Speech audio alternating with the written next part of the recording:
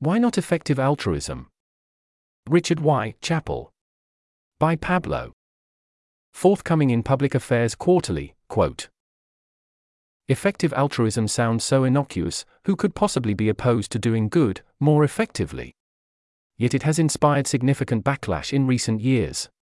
This paper addresses some common misconceptions, and argues that the core, beneficentric, ideas of effective altruism are both excellent and widely neglected. Reasonable people may disagree on details of implementation, but all should share the basic goals or values underlying effective altruism. End quote.